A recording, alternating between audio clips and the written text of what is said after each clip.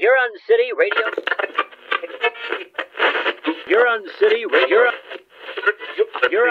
You've been listening to Huron City Radio.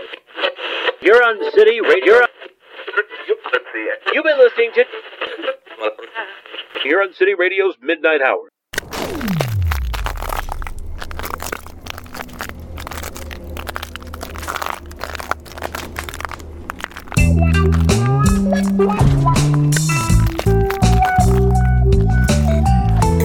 Greetings, landlubbers, and welcome to the Midnight Hour, broadcasting from the largest body of fresh water anywhere on the planet.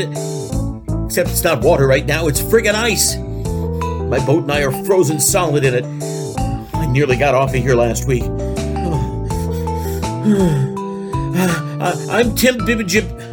I'm Tom Babajobski, and while I'm freezing my fucking clackers off, I'll be bringing you the usual bucket of joy, music, drama, all the regulars, and with any luck, the supply rack will make it out here, as all I've eaten in a week is a seagull remnant popsicle. And there must be some matches on this ship somewhere. Oh, that birthday cake I was sent, with all those candles. Sorry, listeners. Here's a word from tonight's sponsors. Come to Uncle Jack's Coney Shack and try the Kitten State's signature dish. You'll love our authentic coney sauce, the trademarked Colonel Beef Heart, with genuine fresh beef hearts. Yeah, we rip them out and grind them right at your fucking table. Bring the kids. Uncle Jack's, where Coney's is your friend. Oh, Coney's. Food. I am so hungry. I can't even get into their samples that they sent. Frozen solid. I've already cleft a couple molars trying. I found the matches, but no candles, so no micro barbecue just yet. Oh, brrr. Anyway, coming up tonight, we have, oh God, my fingers are turning blue.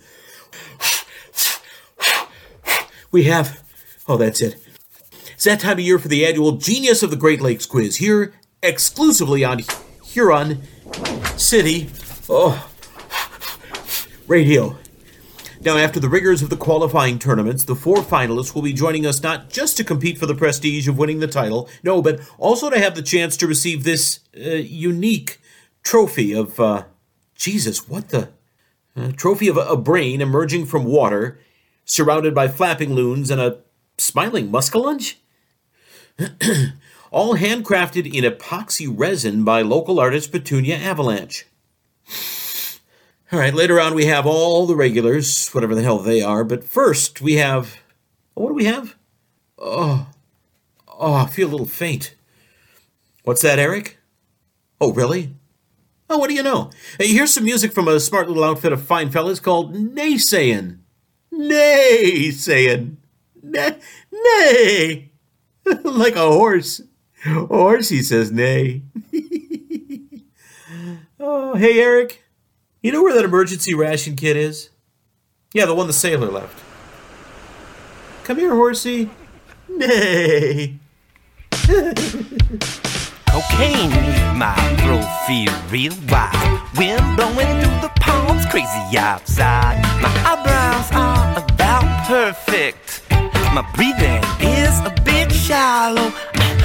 I dream a genie with no face. I dream a genie with no face. It's all about the chase, it's all about the chase. It's all about the chase, it's all about the chase. It's all about the chase, it's all about the chase. It's all about the chase.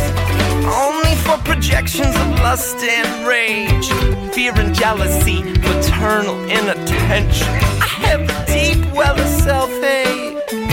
Turn it on every female face. Humpty Dumpty had a great fall, built himself a big gold wall. Dreamer, dreamer, dreamer genie with no face.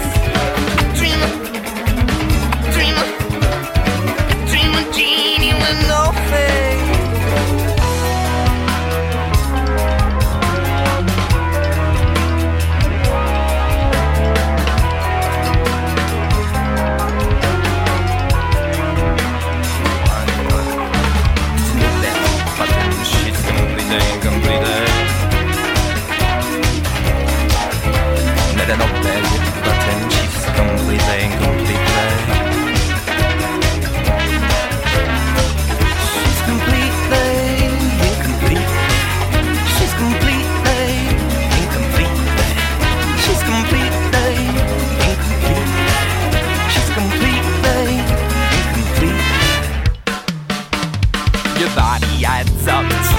my self-worth twist and turn into an obsession. Object of Jack, obsess, obsess, obsess. Object of Jack, possess, possess, possess. Don't need a mind, regret, reject the Jack. A piece of my arm, the best, the best, the best. It's all about the chase. It's all about the chase.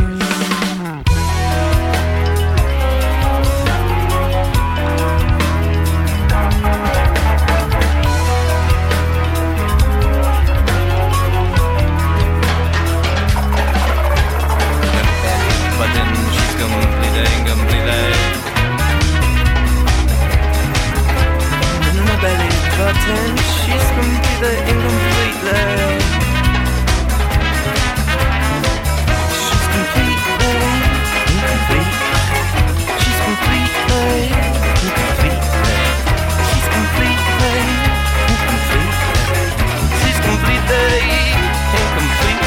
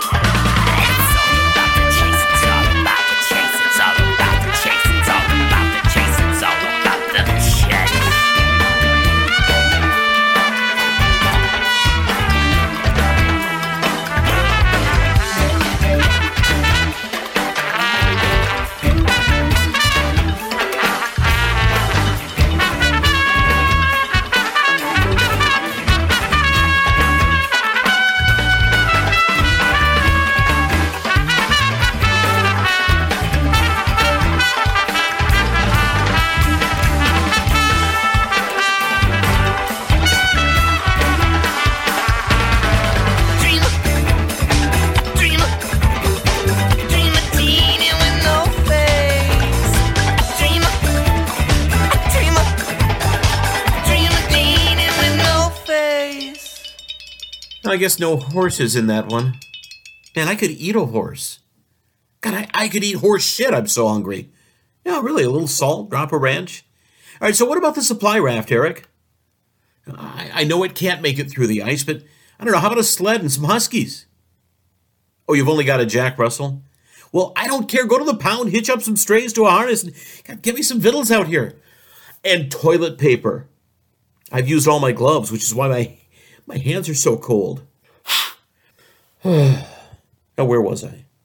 Oh, yeah, anyway, now it's time for the quiz, so you folks sit back and gasp in amazement at the finest minds the Kitten State has to offer. It's time for...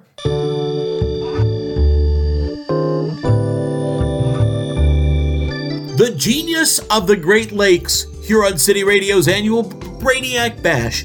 A big welcome to all our contestants. I bet you're all home nice and warm with a full fridge. You lucky, lucky bastards. Now let's quickly meet our four finalists, starting with Harry H. Corset III from the Kitten State's one and only traveling mission of Repent and Reload with the Church of St. Wendell the Belligerent. And a fine day on Earth when the succulent Harry H. Corset can be heard by all the Almighty's little children, thanks to the wonder that he created in Huron City Radio. Succulent? What the? All right, thank you. Our next contestant is Miranda Marimba from Huron City, and it says here that you are the city's only state-qualified elephant trainer? Yes, Tom, you are 100% correct. Elephant trainer? You get much work in Huron City? Yes, Tom, I'm fully booked 6 months out. Really? Yes, Tom, really. Really? Yes, Tom, really. No, I mean, really? Look, Tom, haven't you got other contestants to introduce? Yes. Thank you, Miranda. Miranda. What? It's Miranda. That's what I said. You said Mirinda. That's your name, Miranda Marumba. Miranda Marimba. Fuck's sake. Next up from Huron City Library, welcome to... Are you shitting my pips? Lucinda Marimba? Good evening, Mr. Babajovsky. Hey, I've already talked to you. No. That was my sister, Miranda. What? We're identical twins? Really? Really? Really? Yes, Tom. Really? How about that? I bet you get up to all sorts of hoo-has and trickery fuckery. Not really. Mr. Babajovsky. Okay, only asking. And, last and definitely least, our final contestant and current holder of the title of Genius of the Great Lakes 4 years in a row, a big hello to Rocky Angel of Anchor Falls. Hey there, Mr. Tomanomsky, sir. I see it's nice out tonight. I had raspberries for dinner, and I like Sundays better. I don't like the smell of granite, but I don't know why. Why it must be the shoe shine that they bring on the freight train and stick it around the face. Hello to you, Rocky. Geez, Eric, I always forget how the hell he wins fuck all. All right, let's not waste any more time than we really have to... Oh, hang on. Oh, I thought I was going to faint. Oh, that's better now. Okay. Sorry. Round one, and that's the specialist subject round. And first up, it's the Reverend Harry H. Corset with his subject, The Life of St. Wendell the Belligerent. You ready? I am ready to serve the wisdom of St. Wendell. Okay, let's start the clock. Oh, hang on there. What clock are you speaking of? The clock. You have a certain amount of time for your questions. Our omnipotent overlord is not confined by the human values of such things as time. Your clock is ticking. This is a blasphemous outrage. Well, that may be, but do you want this question or not? Oh, well, go on, you sinner. On which day is the Feast of St. Wendell? It is held on the 42nd of Ezra-tober. That's correct. What event was Wendell supposed to have witnessed that put him on the road to salvation? He saw the heathen throng indulging in their wicked backyard cornhole jubilations. Correct. What was St. Wendell's pet halibut called? Well, a lady of the sacred waters, of course. Correct. How many people was St. Wendell reported to have cured of gingivitis at the Miracle of the Trash Heap of Huronsville? Of 32, and I should know, for I was there. Well, hallelujah for you. You fool! You cannot use his name in jest. Whose name? I didn't use a name. Well, there you go, Harry. Time's up. Oh, you do not need time in the eternal heaven promised to us in his glorious book of NASCAR. Thank you, Eric. All right, now, Miranda. It's Miranda. Tomato, potato. Anyway, your specialist subject is bricks. Let's go. Who held the first patent for the hugely unpopular nighttime aromatic brick? Joan of Arc. That's correct. How many bricks are in the Huron City Municipal Fireworks Depository? 938,673. Oh, I'm afraid you're 4 away. That was the old number. They did a recount. Well, my card says you're wrong, so eat my brick. What was the first business in Huron City to have been made using eco-friendly bricks constructed from discarded scratch cards found behind a waffle factory? Big Emma's House of Wax. Nope, it's the Great Guy Diner's outhouse. Shit. According to historians, what material was the first ever brick made of? I know this one. Nuns. No, I'm sorry you didn't know that. The answer is nuns and rats. What? You can what all you like, it's wrong. Oh, and that's the end of your questions. And now on to your twin, Lucinda. Lucinda. All right, your chosen subject is the Huron City Library. Hi-ho, let's go. What was the first book ever to be borrowed from Huron City Library? Eels and Electricity by Thomas Edison. Correct. How many times has the library been burnt down in both suspicious and non-suspicious circumstances? 12 and 4. Fire. Oh, man, I would love some heat right now. I must have some way to create heat. There's brass monkeys in here. My clock is ticking, Mr. Babajovsky. Oh, sorry, Lucinda. All right, who was the first mascot of Huron City Library's interstate classification team? Sassy Gemma the Golden Goose. Correct. Oh, goose. So tasty. I bet Gemma was succulent. Much more so than the Reverend Harry Knickers. My questions, Mr. Bobajovsky. Oh my God, I am so hungry. Well, that wasn't fair. Hey, don't talk to me about fair. I bet you've had breakfast this week. I only had 4 questions. Last contestant, Rocky, your specialist subject is the economic policies of the Austro-Hungarian Empire? It's best when it's Harry, and I asked if he had a watch to strap to spare. Okay, so between the years 1900 to 1904, what percentage of GDP did the empire spend on armaments? 2.6%. Correct. At the start of World War I, which major European country was the only one to have a lower GDP than the empire? Italy. Italy, yes, correct. Who was Dmitro Vitovsky? He was the organizer of the November Revolution that led to the proclamation of the West Ukrainian National Republic. Fuck me, correct. All right, by 1913, what was the length of the Austrian Empire and Kingdom of Hungary's rail network? 43,280 kilometers.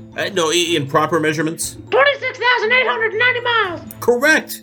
Well, bless my pickles. I'll be the one doing the blessings if you don't mind, Bobajovsky. Okay, well, God, I hope Eric is keeping count. I'm certainly not. Let's move swiftly on, shall we, so I don't have to think about my rumbling tummy.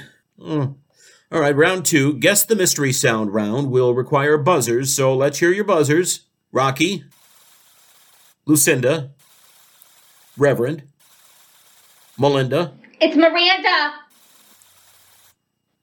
I told you, Eric. Oh, it'll be okay if they all have the same buzzer, you said. God's sake. Well, you'll all have to, make a noise other than your buzzer, or I'm not going to know whose turn it is. Lucinda, make a noise. What kind of noise? Any noise. Hurry up. My feet are freezing to the floor. Be damned! Hey, enough of that. No, that is my noise. Oh, okay. Sorry. You see, Lucinda, it's not that hard. That'll do. Miranda? Miranda! Good as any, I guess. Rocky. All right. Fair enough. All right. What is this sound? No, it's stuck.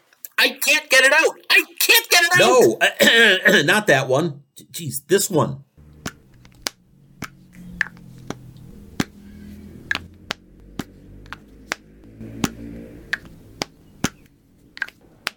Oh, damn it! Reverend Harry H. Corset. It is the devil breaking the fingers of all of you sinners in the fiery pits of hell. No, that's not it. Miranda! It is a crackling fire. No. Rocky? It's a fireman treading on clams as he walks across the station forecourt. Yes, that's correct. All right, next one.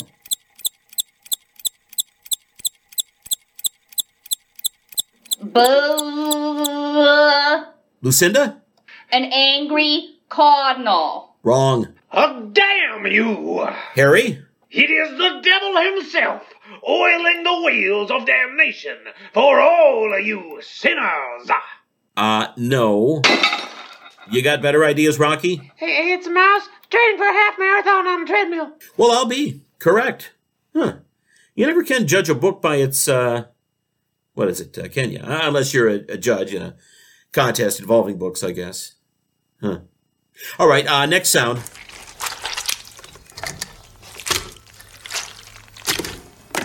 Miranda! Slapping out a pig. Doing what? No. Wringing out a flannel filled with custard while walking on stilts. Correct. I'm not sure I want to do any more of this round. Yeah, I'm not sure I actually want to do any more of this quiz altogether. Wait, what's that? Contractually obligated. Oh, the radio station owner. Okay. All right. All right, well, on to the last round now. What about the literature round? Who cares? And the questions on the martyrs. There is no such round. Well, there hell should be. So, on to the final quickfire general knowledge round. But it's not time for that yet. General knowledge or GTF. Answer as soon as you buzz. Wrong answer, you lose a point, whatever the fucking point is right now, right? All right, what number am I thinking of? 78. No, God, of course not. 12. Bingo, my boy. All right, what country has this as its flag? What flag? Venezuela. Correct. I will pray for your soul, Baba Jobski, but I fear it is too late. What is the average January rainfall on the Japanese city of Sapporo? 115 millimeters. Now, in real measurements... Hey, what's going That's on? 4.5 inches. Correct. There is sure something mightily unholy going on with that man. An angel he certainly is not. All right, who is sitting last row, second in from the left in the photograph of the Huron City High School varsity horseshoes team of 1952? Carlton McRaven. That's correct. I will pray for you all in the name of St. Wendell. Oh, glorious St. Wendell, oh belligerent one, we offer you our daily flagellation, so you I may shall be flagellate writing a letter of those who complaint to your defy manager, the Mr. bounty of Bobajovsky. your prison Yeah, you side. do that. Come down You and haven't bless heard us the with last your of this. holy fire. Thank and you, my deliver us panda. from all that is foul and petty on this clammy earth. And You instill still in talking, us Harry the Nutter? self-righteousness of the entitled and It looks like the only one left, and as Eric tells me the score, is the winner of this year's Genius of the Great Lakes for a record-breaking 5th time in a row, Rocky Angel. I had a little berry that I found under Berlin and it had heavy lungs. And they are special because they got them little dots on them. Or without your every wish and something as a backstop. All right, I'll be getting this plastic crapulence of a trophy to you somehow. Or no running in Easter. Verlolius is all just a knapsack that I see for your yellow noises that I see. Thank you, Rocky. My guess is handkerchiefs and a small olive is a happy. Phew. Well, that's that nonsense done for another 12 months. Well, after that ludicrous charade, it's time for... Oh, bum flaps. My fingers are so numb I can't press the buttons. And now it's time for... Tom's Top Tips. Tom's Top Tips. Bum, bum, bum. That's right, it's Tom's Top Tips. We have a letter that a drone dropped here on the deck, and tonight we have a... Man, I can't even open the envelope. All right, so tonight we'll just have to give a general tip, one for all the listeners out there. One my old pappy told me as he sat me on his knee, and one that's true to this day as it was back then, and that is, son, don't dangle your balls in hot custard. Oh, I am so cold. I dangle anything in hot custard right now. I need to move before my circulation stops circulating. I'm sure there's some exercise videos left over from when they used to rent this place out. Oh, and the buttons are big enough for me to press. This is great. Well, here we are. There's 3 in the series. I guess I may as well start at the beginning. All right, here we go.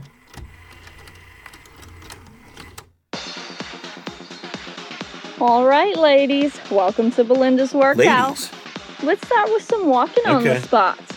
And here we go. And 1, 2, 3, 4. Yes, 1, 2, 3, 4. 1, 2, 3, 4. Yes, 1, 2, 3, 4. That's right. Get that blood pumping. Now squat. 2, 3, 4. Squat? And up. 2, 3, 4. Squat. Ow. 2, 3, 4. And up. 2, 3, 4. Ooh, my thighs. Let's Okay. move down. Yep. Mm-hmm. On your back. Down. On my That's back? right. All right. And let's get to work on those pelvic floor muscles. Pelvic what? Push those hips I am on the floor. and clench that Uh-huh. butt.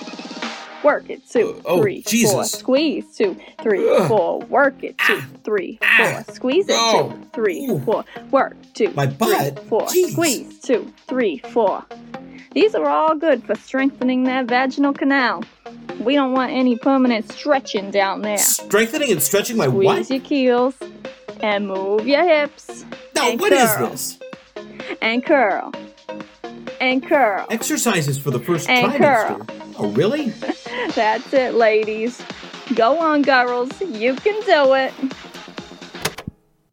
Well, my butt does feel a little tighter already.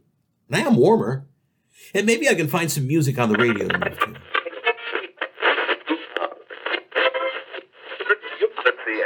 Hey, how are ya? Look, I got a question for you. Are you sick and tired of all this gosh darn snow? I know I am. Well, hell yes I am. That's why I started making civilian legal fire expulsion devices specifically designed to clear snow with a 25-foot cone of fire. Well, that sounds Introducing the perfect, not a damn it. flamethrower. Never pick up another shovel in your life. Just 1 or 2 blasts from our molten flaming napalm spray, and your driveway will look like spring has come early. Oh, how are they going to get one out Not a here? flamethrower should never be used outside of strict laboratory conditions, and listening to this ad, the Unless I consumer can- agrees that I not a can make one flamethrower of these TM can never beauties be held myself, liable for any damages to property, pets, and/or children. So throw away those snow shovels, pack up your mittens, and sure say there's goodbye some to cans of ice and something useful snow in the boiler with the room. not a flamethrower. I can warm up and melt the ice. What, Eric? Oh, God, yes. I'm sorry. I completely forgot. Will you try concentrating on a stomach that's emptier than a senator's soul? All right, now, listeners, it's time for tonight's drama, episode 1 of Blood Diner. Blood. Oh, my God, that actually sounds delicious. Are you in yet? Nearly. It's my belt.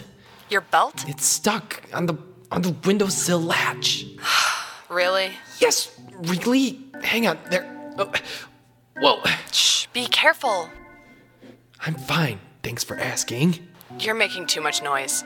It's not as if anyone is listening. I'm breaking into a morgue, not some patriotic Pepper's paranoia party. I'm in the main corridor. It should be on your left. Second door. The one after the restroom. Did you have to say restroom? I'm bursting. Seriously? I had coffee. I needed it. It's not every day I commit a crime. Just hurry up.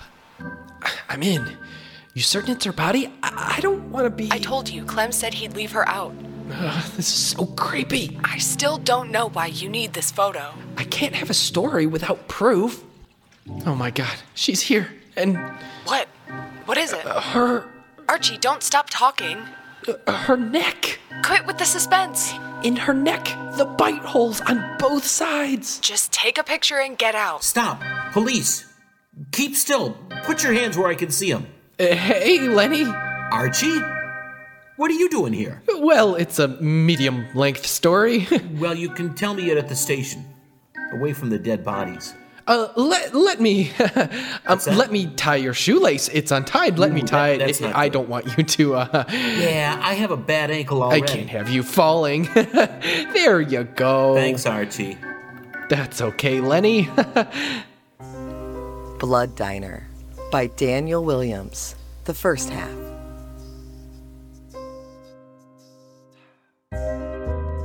So you may be asking, why is a bright, articulate, ambitious young man sitting in a police cell having been caught breaking into Thornberry's morgue on a Thursday night and helping tie the shoelaces of a local detective on the way? It's a good question, and I like good questions because, after all, I'm a reporter. Oh, please, excuse me. Let me introduce myself. I'm Archie Fruber. Yes, I know both family names handed down to me, and I'd love to ram them straight back where they came from.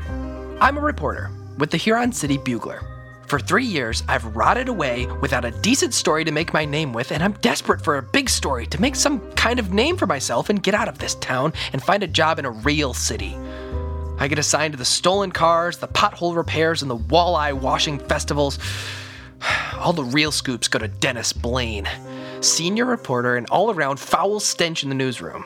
So let's get to why I was in a police cell, waiting for my housemate to sell enough hash brownies for my bail, and the story I was chasing that got me there in the first place. Flashback. It was Monday morning in the Huron City Bugler's newsroom think tank. It was less than a think tank and more of a weekly meeting of Idiots Anonymous. Dennis Blaine wedged in his leather chair and swiveled in semicircles like a first grader. Craig and Cindy talked about potato and Eggo muffins, while editor and owner Harvey Scallion Jr. sipped coffee through a straw and barked. Craig, there's been a spate of hubcap thefts in the North End. Go and see if Harry's Hubcap Emporium has new stock. And Cindy Bonnie's Bakes and Bagels have upped their prices while decreasing the size of their tasty treats, and our readers want to know why. Harvey Scallion Jr. was the fourth Scallion to own the Bugler. His great-grandfather, Randolph Scallion II, had been printing paper for Huron City when it was nothing more but a spittoon for ships making their way across the Great Lakes. The Scallions had their fingers in just about each and every business since then, so that meant that the Huron City Bugler was about as impartial as a parent stepping in to referee Little League on Sunday. Fruber! There's been a flock of geese stealing washing off of clotheslines down by the Greywater Bridge. I want you to interview the residents about their missing garments. And maybe see if you can't find a well-dressed goose or two. Mr. Scallion, I was hoping you'd let me follow up on that story we were discussing last week. The story in question involved $100,000, the Huron City mayor, the traveling Irish butcher, and a llama named Lucille. Something big was lurking behind those players. Oh, that one? I've given that to Dennis. He knows people. You see, Archibald, I have a half-cousin who works for the mayor. I'll be able to get closer to the action. Dennis Blaine was related to most of the Huron City and Greywater area in some way or another. He had more cousins than a rabbit on Old Man Hobson's abandoned carrot farm. I've already been invited to the mayor's town hall reception this week. I'll be mingling and investigating while sampling those delicious canopies.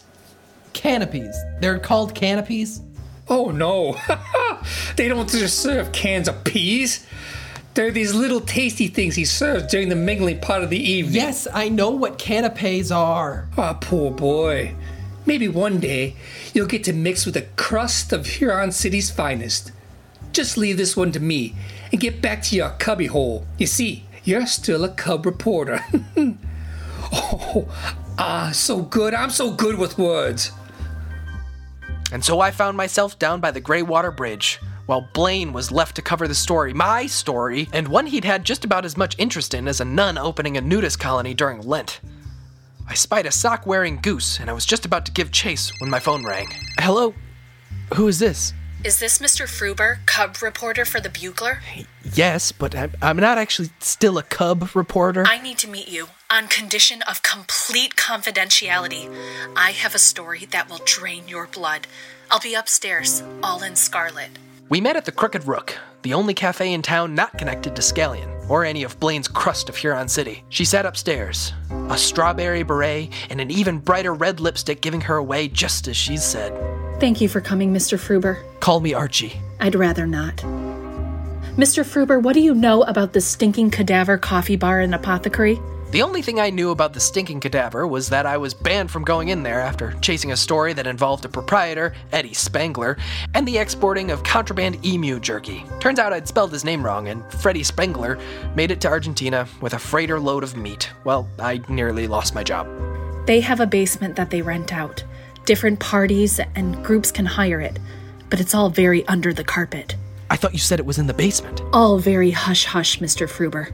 As she spoke, I saw fear in her eyes. Or it could have been grit from one of those rock cages suspended over the ceiling. One such group is the Blood Sorrow Gathering. Have you heard of it? The Blood Sorrow Gathering? Yes, the Blood Sorrow Gathering. What's the Blood Sorrow Gathering? You've not heard of the Blood Sorrow Gathering? No. The Blood Sorrow Gathering, yes. Is a role-playing society that has been going many, many, many years. I knew of such societies, acting out fantasy to make up for the dullness of Huron City. Groups such as the Listeria Society, who reenacted the Great Listeria Outbreak of 37, or the Tea Party, who stage battles over whether or not you put milk in your tea first or not. And what roles do the Blood Sorrow Gathering play as? Vampires, Mr. Fruber.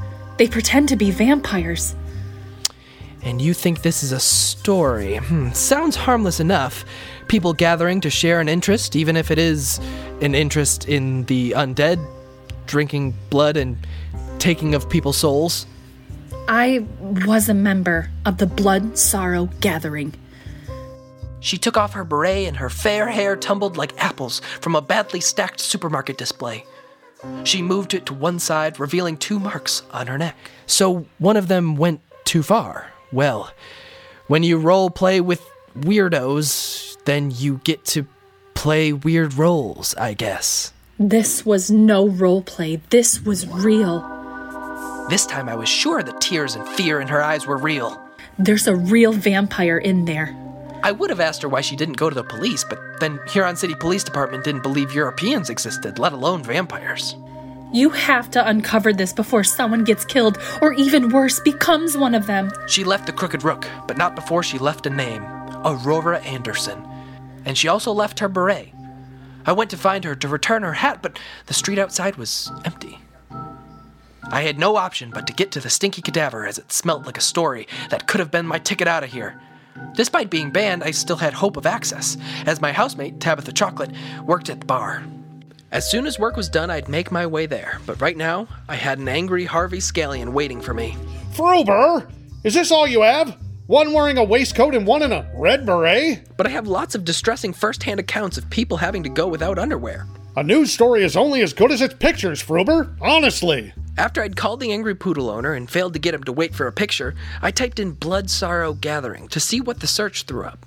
Blaine squeaked around in his leather chair, and I could feel him preparing to regale me with his usual brand of manure. He trundled up beside me before I had time to shut my search window. But instead of insults, his face looked as white as the flour he'd once snorted in the office bathroom thinking it was cocaine. What story is this? Oh, no story, Dennis. You happen to know of any blood sorrow gatherings in these parts? Why would I know anything about your parts? I meant Huron City. Do you know any blood sorrow gathering in Huron City? No, I've not heard of that. You need to get back to your job. You know the policy on using the computer.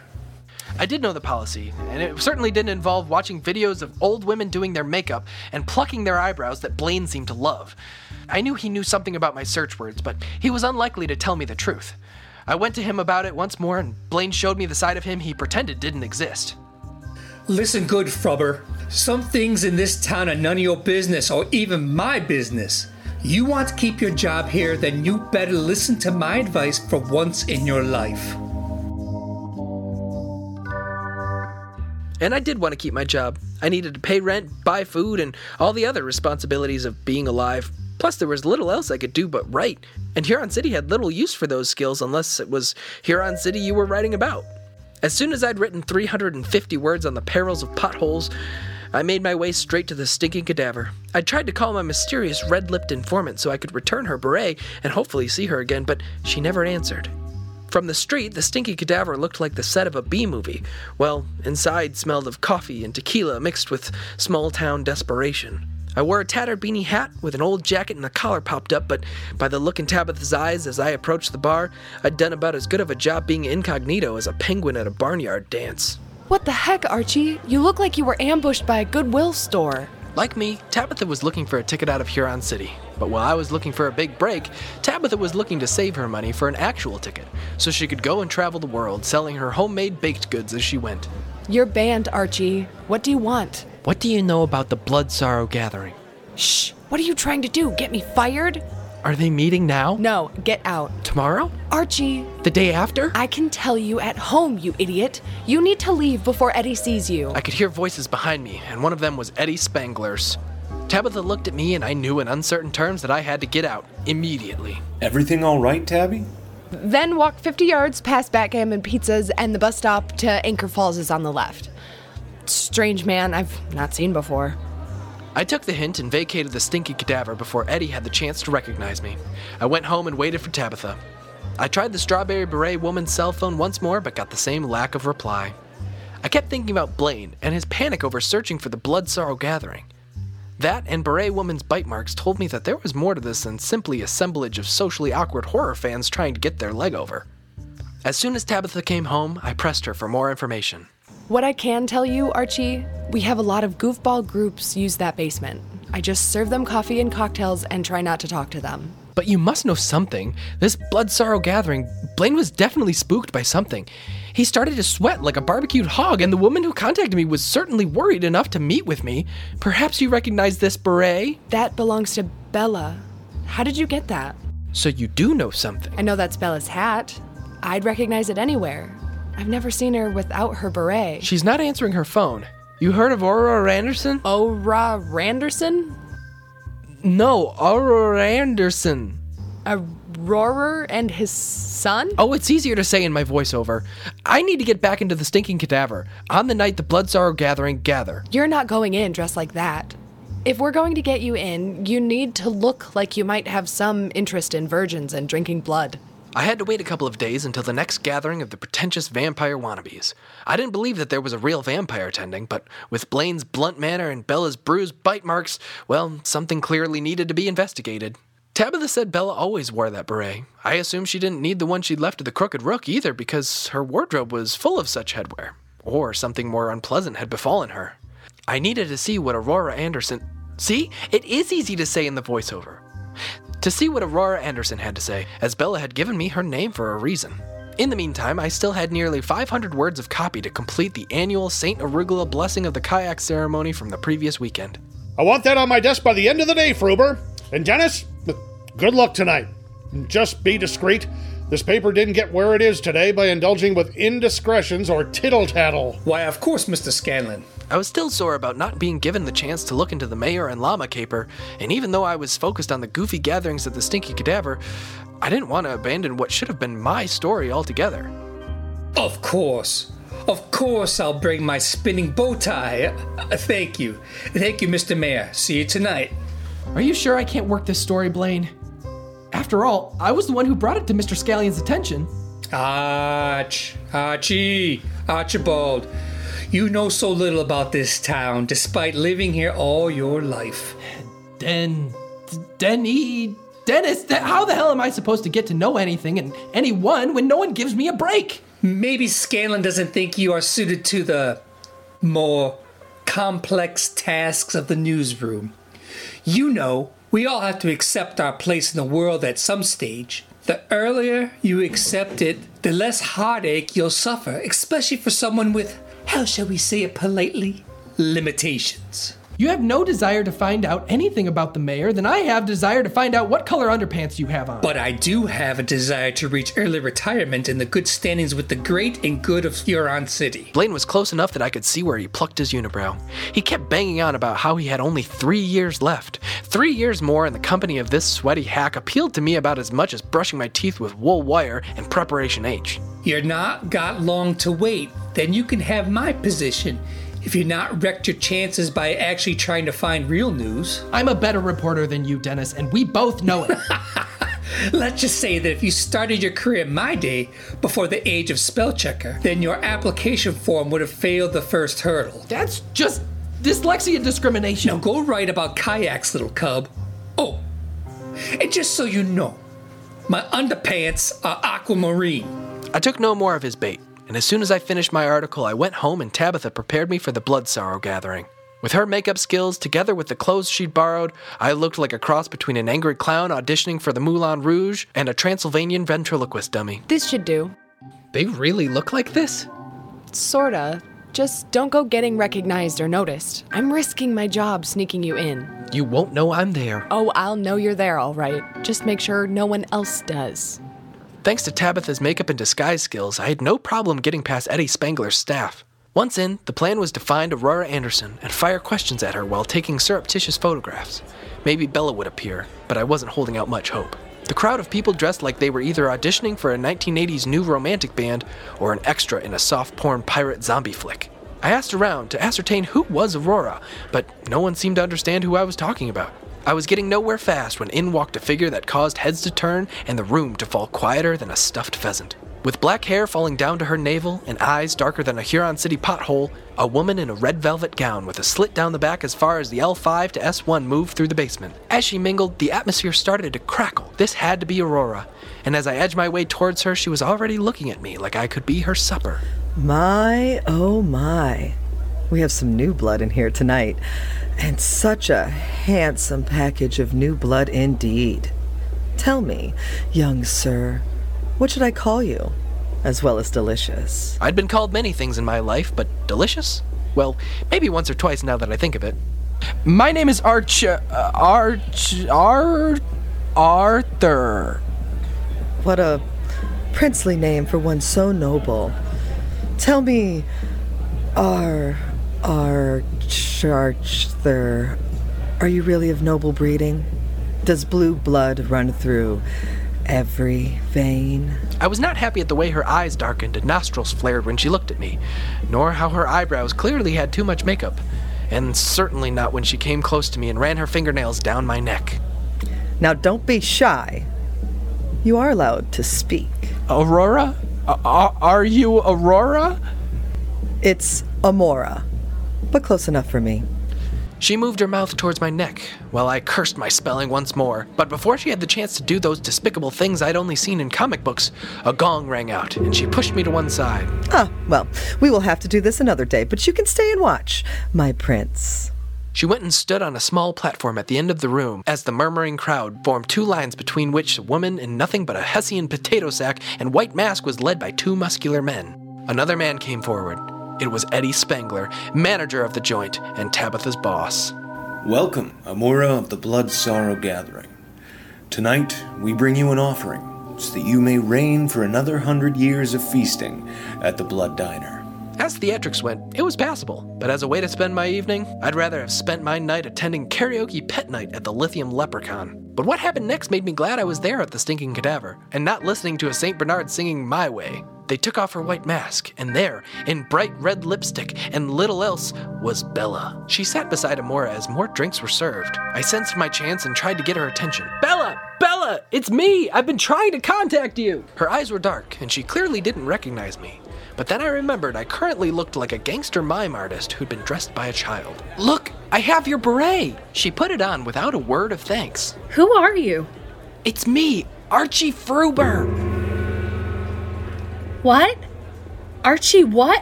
I'm sorry. It's very loud in here. I cursed my timing as the gong rang again, just as I spoke. It's me, Archie Fruber from the Huron City Bugler! I thought you said your name was Arthur. Fruber, what the hell are you doing here? Hi, Eddie. Quick, get him! I tried to run amid the confusion, but it was only when Tabitha appeared and turned on the lights that I was able to make my escape while role-playing vampires remained in character and turned their backs from the sudden glare. Tabitha was not speaking to me when we got home, but I was only interested in what I'd seen. Something disturbing was going on. More disturbing than people just choosing to dress up with such lack of realistic references to their source material. Amora had made me feel like a vampire snack, and Eddie Spangler talked about the reign for another 100 years. It could have been roleplay had it not been for the appearance of Bella, a woman who, 2 days earlier, had warned me about the Blood Sorrow Gathering and had had no intentions of going back. If Bella had been correct, and there was a real vampire among the pretenders, then Amora Anderson was the probable candidate. I needed to find out more. Going back into the cadaver was out of the question, unless I wanted Tabitha to lose her job and Eddie to rip my lungs out, but maybe a story in the Bugler would spark some interest to bring people forward. You've got to be kidding me, Fruber! And I don't like to be kidded! Now take your photographs of degenerate ne'er-do-wells and get back to that story on the new 99-cent major store that's provocatively open next to the Dollar Sergeant. I sank back into my desk, but Blaine was clearly interested in our conversation, and he was not in a good mood. I heard you caused quite a scene last night, Freebird. How was your non-investigation into the mayor, Dennis? We ended up playing euchre until the early hours, but seriously, continue like this, and you'll be looking for another job. I hear O'Donnell is looking for a fry cook. What is it to you, Dennis? I thought you were happy to be working on the mayor. It's none of your business. Just like what goes on in what that awful cafe basement is none of your business. I'm a reporter. Everything is potentially my business. Such as why you are so interested in stopping me looking into the Blood Sorrow Gathering. You couldn't investigate the cause of a leaky faucet, Freber. I don't know why you believe you're some big shot when you're actually a tiny fish in a relatively large pond. You're not gonna stop me, Blaine. And I will find out what you know about the freaks down at the Stinky Cadaver and Amora Anderson. At the mention of Amora's name, Blaine turned redder than a baboon's backside. He pointed his finger at me and he spat his words. I'm warning you, Frobber. Don't mess with Dennis Blaine or you will end up in massive pain. For you, that is. You hear that? How clever was that? His words were about as clever as the patent for a left-handed pencil, but in truth, Blaine had shaken me up. And I did need to keep my job, especially now that I had to find double the rent. Tabitha had moved out in a fit of anger, and I was going to have little joy convincing Scallion to run anything other than the stories he had assigned to me. But then a phone call from Tabitha kept my chin up. Archie, my friend Clem at Thornberry's morgue has been in touch. They have her. Have who? Bella. Are you sure? Yes, we were talking about the latest gossip, and he mentioned they had a delivery of a woman with bite marks and a strawberry beret. And so that's why I'm here, waiting for Tabitha to sell just enough of her foliage fudge fancies to pay my bail. For some reason, the police thought I was in the morgue to steal formaldehyde from drug dealers who had been making faulty drug tests to sell back to the police. And while on another day, that might have been a really good story, right now I had evidence of a blood-drained dead body caused by fan fiction that had crossed the line, even more than usual. But it was not Tabitha who'd come to get me out. Talking to Detective Lenny Holben was none other than Dennis Blaine. Lenny was handing him my personal items, and Blaine was taking the opportunity to look through my phone, smiling as he scrolled. Hi, Archie. Hi, Lenny. You're flying low. Oh, thanks, Archie. Mr. Blaine has kindly sorted out your bail. You can go now. Blaine handed me my things, and we walked in silence out of the police station. I've done you a favor, little cub. And now you need to return that favor to your Lion King. Stop trying to win a Pulitzer and get back to reporting on dog poop issues on the lakeshore. And don't let your pride make you go and do something foolish. Pride, lion, cub. I'm so good with the words. It wasn't pride that was pushing me, but a cold body and a hot scoop of a story. A story big enough to get me out of this place. As soon as Blaine drove off, I searched through my phone. First thing in the morning, I'd go to Scallion and present the pictures he loved so much. Pictures of Bella, alive and dead, within the same space of 24 hours. But as I looked through my photographs, I was filled with despair quicker than a teenager closing his laptop when he realizes he didn't lock his bedroom door. Dennis Blaine had deleted all of my photographs and videos, and the lack of serviceable Wi-Fi at the Huron City Police Station meant there were no copies uploaded to the digital cloud. The only thing up in the cloud right now was my hope of getting a story that would propel me out of Huron City.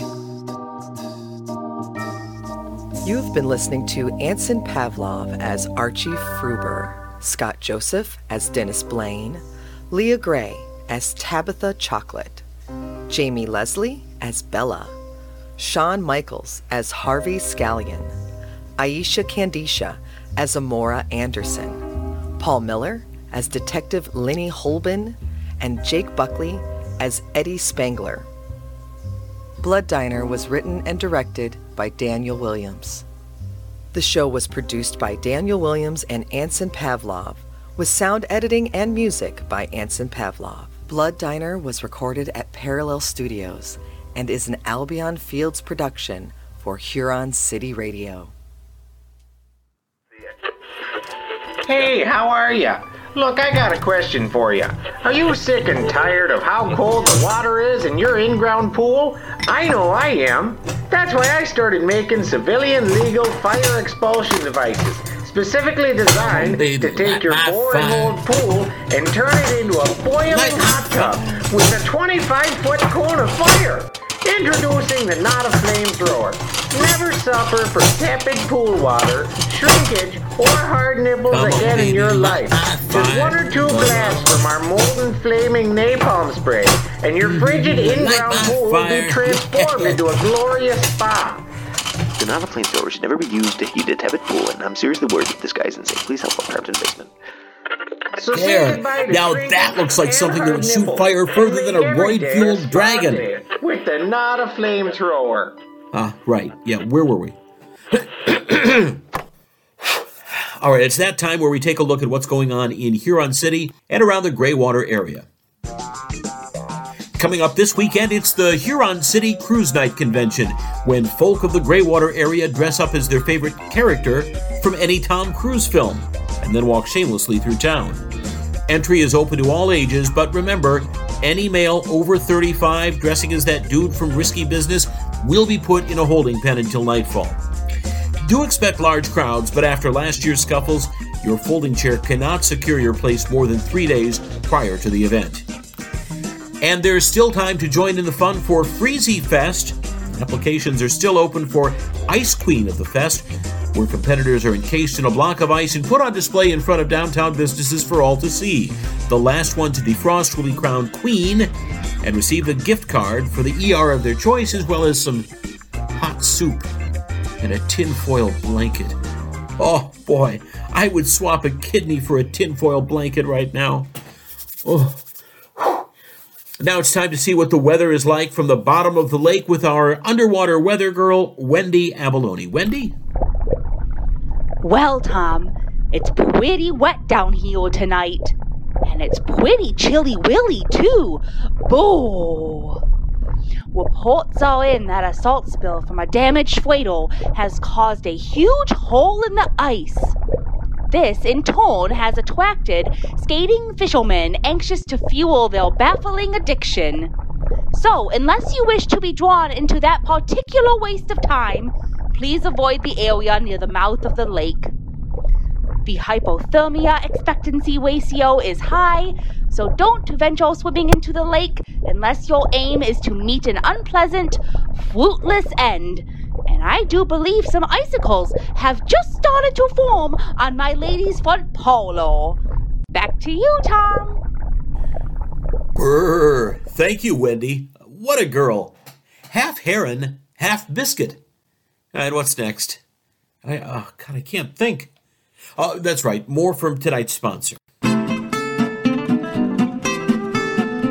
Uncle Jack's Coney Shack is pleased to announce our grand reopening. Our new shack, rebuilt from the ashes, features shoulder-to-shoulder seating and stranger-free Sundays.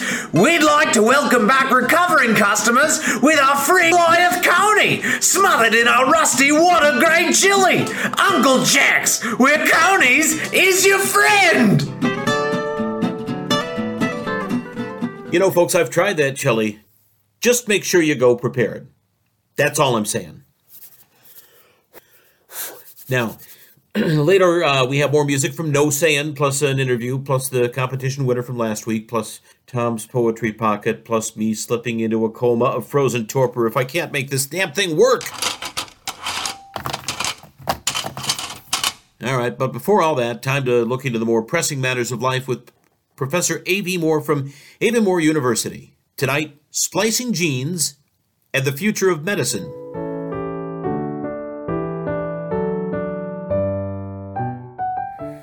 Did you know that certain subatomic particles known as electrons exist solely in a wave of probability unless observed by an outside consciousness? The act of observation forces the electron to become a particle and choose a definite point in space. This means that the world around us is created by consciousness itself, putting to question the very existence of space, time, and the cosmos as a whole. So, I say, we get a big 2-litre bowl and we fill it with food colouring and baking soda and apple cider vinegar, and we cap that wee bastard and shake it till it explodes. Well, I hope you can all sleep a bit better after that. All right, now another song from tonight's musical guest, while I try and see if my homemade, not a flamethrower, can bring me some joy.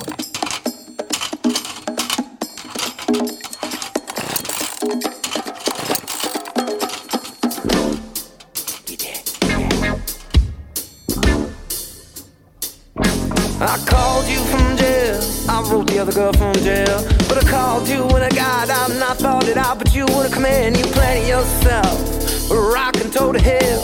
It felt like a breakup without the tension and sex appeal.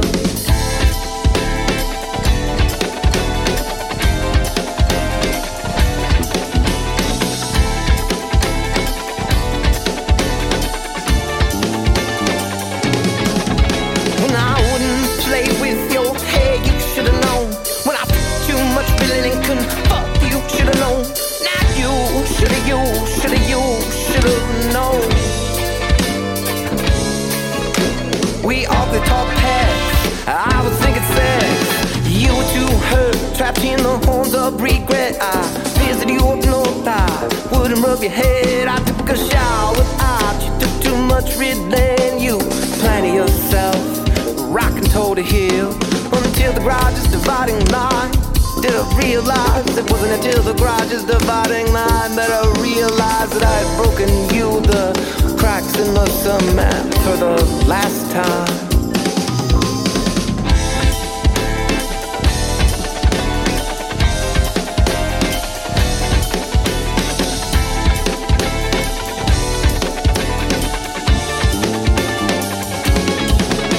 Nah.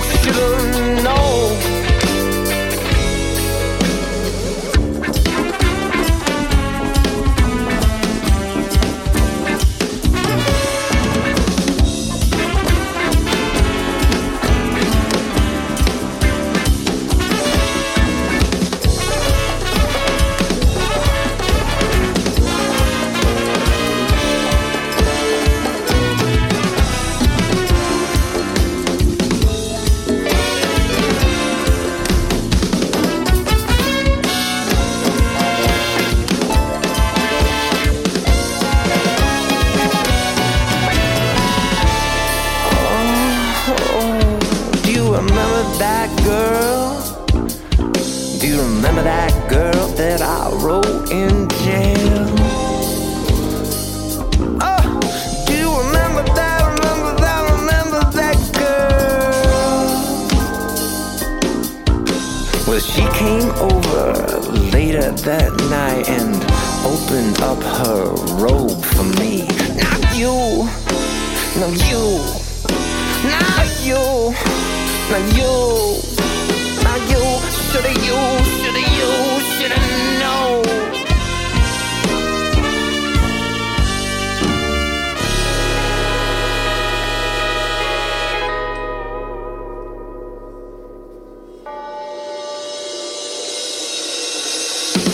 We're all a bunch of gypsy children wearing pink high heels, sweeping the elderly Slovak couple's front steps. A bell rings in the distance of the Golden Stomach Church. Someone has died in the village, and the bell rings to announce mourning.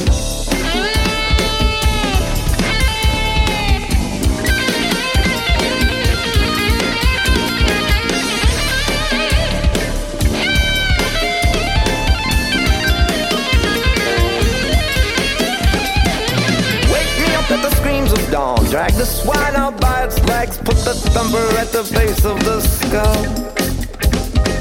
Crack her lap, let the blood drip in the bowl.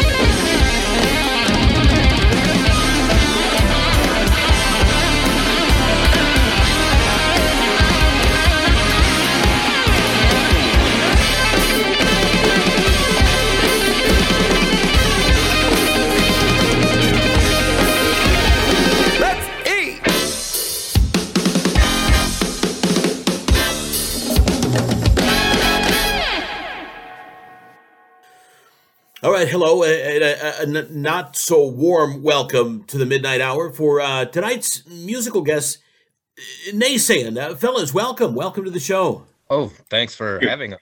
And who do we have from Naysayin? Who are we talking to tonight? Chris, singer, idiot. Andrew, the drummer, recording engineer. All right, gentlemen, thank you so much for being here. That last song was called Beano, which makes me think of beans. Oh, beans. Do you know how long it is since I've had a decent meal? Oh, I'm sorry. You're not here to listen to me. We're here to listen to you. So, Naysayin, how did you clever chaps come up with that name? Well, I tried outsourcing it I went to a middle school and tried to gather as much information from the middle schoolers as I could, but that didn't end up so well. I ended up in jail, and now I have to register, as they call it. Got to be careful around those middle schools. So, Naysayin, that has kind of a negative connotation. You're the kind of guys that maybe sometimes do a bit of yay saying? Never. What about play saying? Always. Blue Jay saying? 20%? A little Doris Day saying? Oh, 100%, bitch. Oh, we're split? Little Miss Buffett sat on her tuffet eating her curds and whey saying? Never. Okay, good to know. All right, that's all I've got. How long have you been making this arrangement of noises together now? 2015, I believe. Yeah. So right about the time it started coming its own. Yeah. So you've been doing this for a while. That's good. Hey, give me a second. Oh, sorry, feeling kind of faint. So who plays what? It sounds like there's dozens of you on that stage playing music. Yeah, we have 22 members in all. I sing and sing and sing, and Andrew plays drums. Yeah, now we've got shaker player, tambourine player, conga player, bongo player, triangle player, a couple of trumpet players, 2 guitarists, a bassist. Oh, there's a clave player. But who in the band plays the kazoo? If you heard that, it was purely an illusion, or you maybe have a pirated copy. and that's the signal. So we may want to talk after. If you don't have a kazoo player, I happen to know somebody that's pretty good. Always looking to add. As long as he hums and doesn't blow through it. Well, that's okay. So we'll talk after the interview. This could be very interesting. I have to ask, if your band had to play through an oncoming plague, which would you choose? Frogs, locusts, or fish flies? I'd go with fish flies, I guess. Less weight. Regionally, it's kind of going with what we know already. Yeah. Fish flies it is. Fish. They all sound delicious, to tell you the truth. Frogs, locusts, fish flies. All right, down to the stuff the listeners really want to get their groove to. What is the longest you've ever had a library book that was overdue? Still have some 10 to 15 years later. I don't think I ever pushed the limit of that. However, on a similar tip, I definitely still have in my possession a Netflix DVD that is, as far as they're concerned, been lost. I do have to warn you, gentlemen, that the librarian at the Huron City Library is a big fan of the show. So I'm just going to warn you about that. I think you'll be okay. But the only reason that I bring it up, I found some old library books in my bedroom, and I know they're way overdue. I was actually making a pile of things to burn to try and get some heat in here. Hey, I don't suppose you know where I could get maybe 7 or 8 huskies in a sled by any chance, do you? I know a guy. I'll get back to you. Name's Rico. Nanook of the North.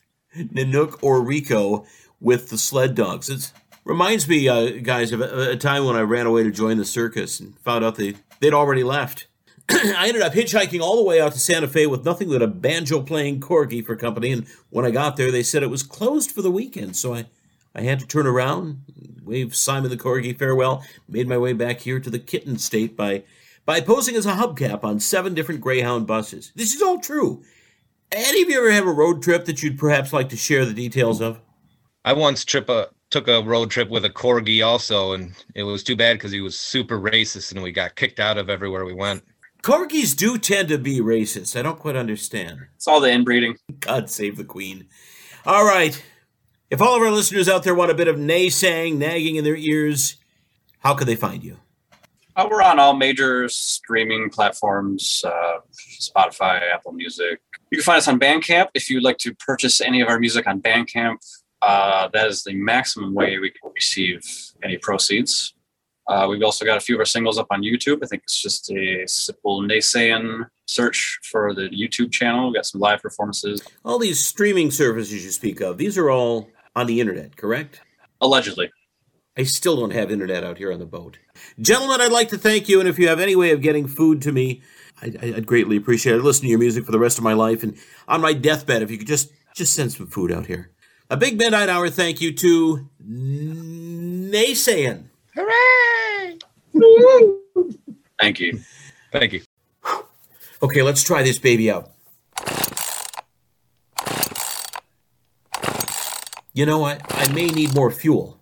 Where are those matches? Oh, yes, there's just time to announce the winner of last week's competition, and a pat on the back to Mr. A. Trebek of 7th and Catchphrase, whose answer of B3 through to B7 correctly sunk the battleship. And now as the frost of time hardens the dew in my balls, it's time to see if I can get anything out of a pocket with fingers I can no longer feel.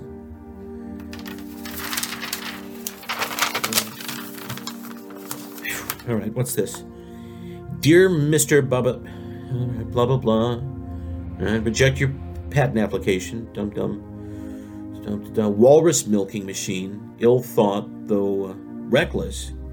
Oh no, okay, that's not it. Other side, here we go. Untitled. Death number 1. Even the mild winter weather goes mentioned but unnoticed. Not even the warmest of days can prevent death turning it as cold as ice and nails. Not even a burning fire can glow its freezing blast. If life is warm, then death is certainly cold. Cold cries and cold comfort, no heat when days skate by. If only hell is hot, then prefer I this than the ice of death and cool of heaven. Moist earth, give me strength. No frost this summer can I bear.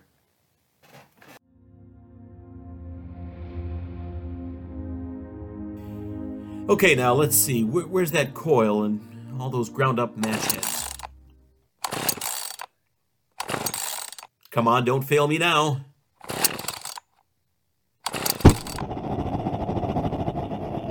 Oh, maybe... Hey, maybe some more of this lighter fuel.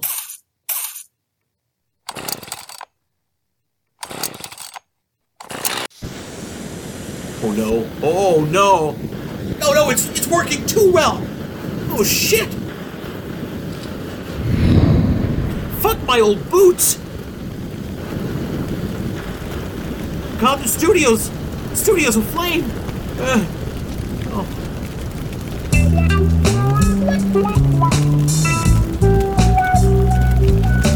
You've been listening to the Midnight Hour with Tom Babajowski. Shit, not the trophy. I want to quit. Oh no. And thank you to all our quiz contestants. Oh god, it's starting to look like a jellyfish after an accident. Ow, ow, ow, ow, ow. Thanks to Wendy and Professor A.V. Moore, and of course, a big thanks to musical guest Day Sand. And oh no. On my desk as well. Gratitude to tonight's sponsor, Uncle Jack's Coney Shack, where Coney's is your friends. Is this what happened to your old building, Uncle Jack? Oh God, stop it, Flames! What's that? Oh, this burnt out cupboard. Hey, it's the ration tin the sailor left. Hey, Eric, I found some food. Oh, fucking Nora, that's hot. Oh God, my fingers. I can feel them now. Oh, they hurt. So bad.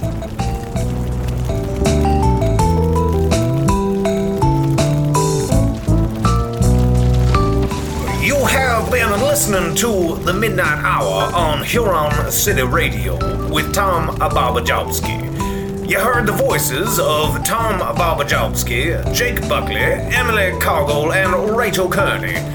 Tom's Top Tips jingle sung by Tom Babajowski. Thanks to our special musical guests, Naysayin.